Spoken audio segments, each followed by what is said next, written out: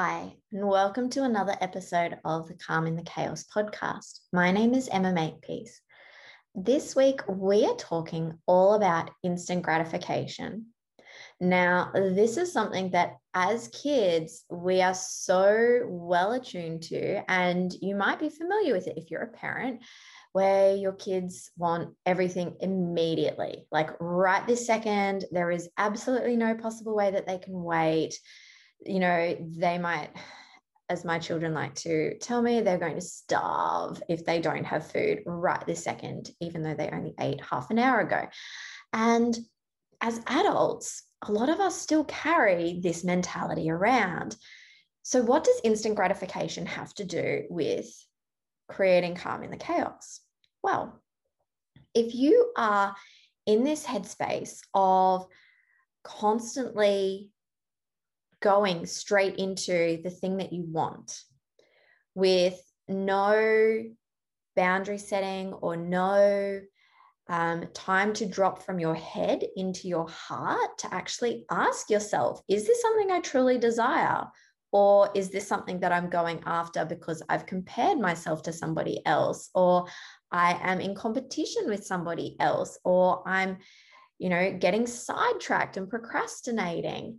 So this is where it's a really powerful practice in delaying gratification, in that it actually helps to support our emotional maturity, thereby creating this sense of calm in our space, because we're not just constantly saying yes to everything without actually feeling into and tuning into whether that's something that we want to say yes to. So M. Scott Peck in The Road Less Traveled shares this definition, I guess, of what delaying gratification is. So delaying gratification is a process of scheduling the pain and pleasure of life in such a way as to enhance the pleasure by meeting and experiencing the pain first and getting it over with. It is the only decent way to live. So what that means is that, because what instant gratification can often end up being is a way of avoiding. So we go into, oh, I'm just going to do the fun things, and you see it in yourself, maybe, or your kids, where I know for me, it's, think of a chore that you absolutely just hate doing, and you put it off and you put it off and you put it off. For me, it's the dishes. I can't stand doing the dishes. It drives me mental because I have 3 children who, as I mentioned, don't stop eating. So there are always so many dishes. And when I actually read,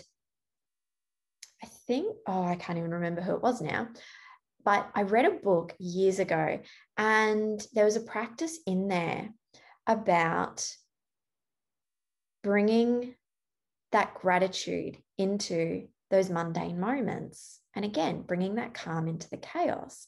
And so instead of only doing the things that you perceive as fun, can you bring gratitude into a moment by doing the things that maybe are challenging for you or might cause some discomfort because they're painful in some way? Maybe it is that it bores you, but there's a reason that it bores you.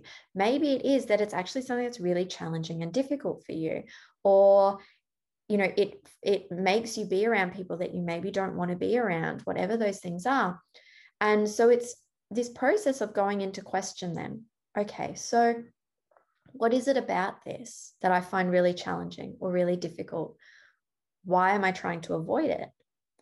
And the idea behind delayed gratification is that those things, as long as they are safe for you to do, by no means, if it's a toxic environment or toxic people, then by all means, this doesn't apply. This is just to your day-to-day general, those things that just annoy you or that you don't want to do, or perhaps you're avoiding for, there might be some emotional reason behind it, but not something that is traumatic for you. So that's really important to clarify here, is that, go into question and go, okay, if I were to do this first, this thing, for me, it's the dishes. If I were to do this first, then once that's done, because I'll get it done really quickly, because I know afterwards are all of these fun things that I want to do, like come and record a podcast episode, or go to the beach with my kids, or just anything else in my day that I have lined up or that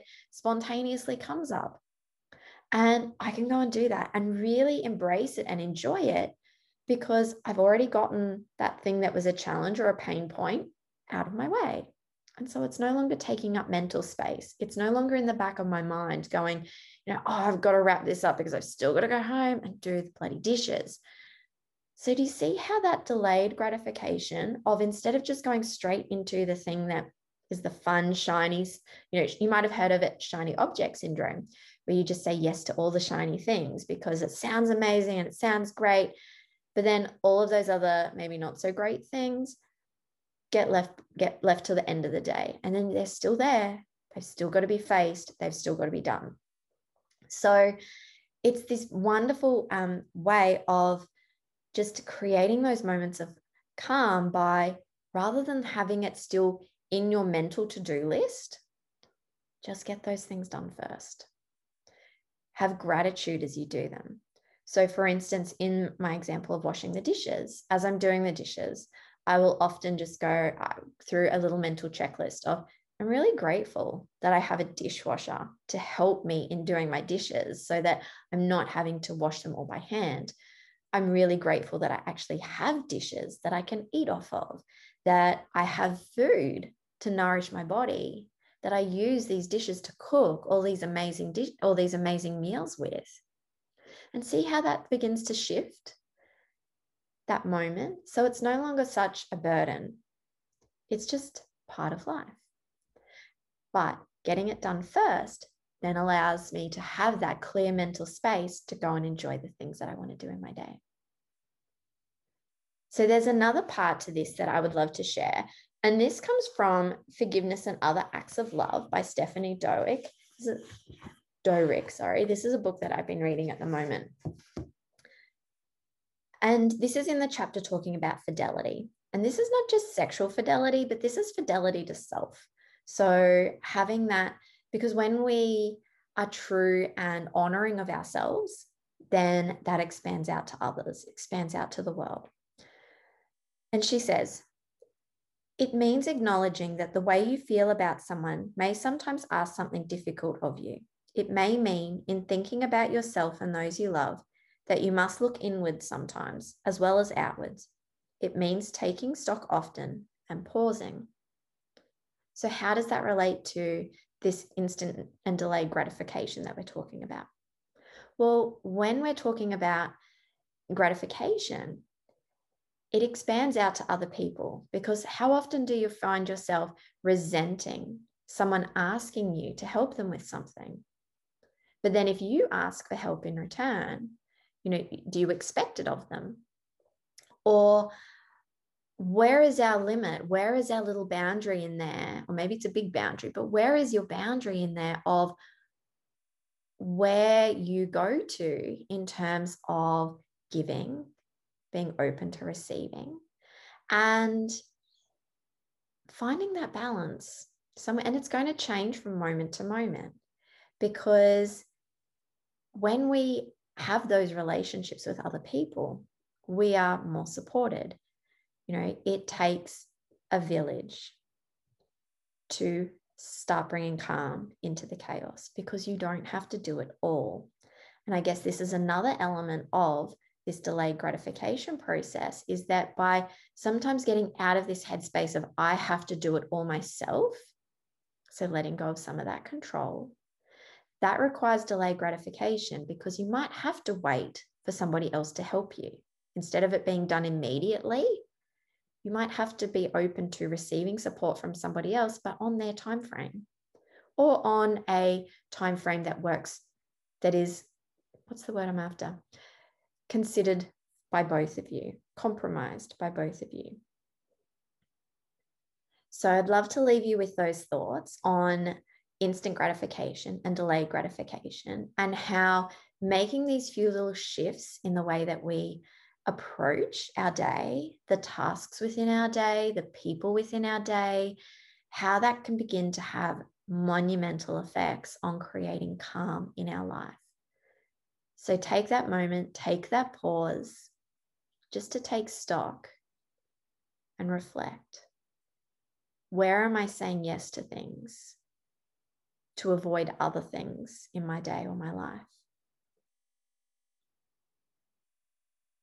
Where could I maybe have gratitude for the things that I don't want to do and get them done first, so that then I can embrace with a clear head, clear heart, those things that I really do desire for my life. So I'll leave you with those thoughts to ponder. And I would love for you to share in the comments, join the conversation on Instagram. You can tag me at Make Peace Lifestyle or on Facebook. And I look forward to chatting with you again in another episode of Calm in the Chaos.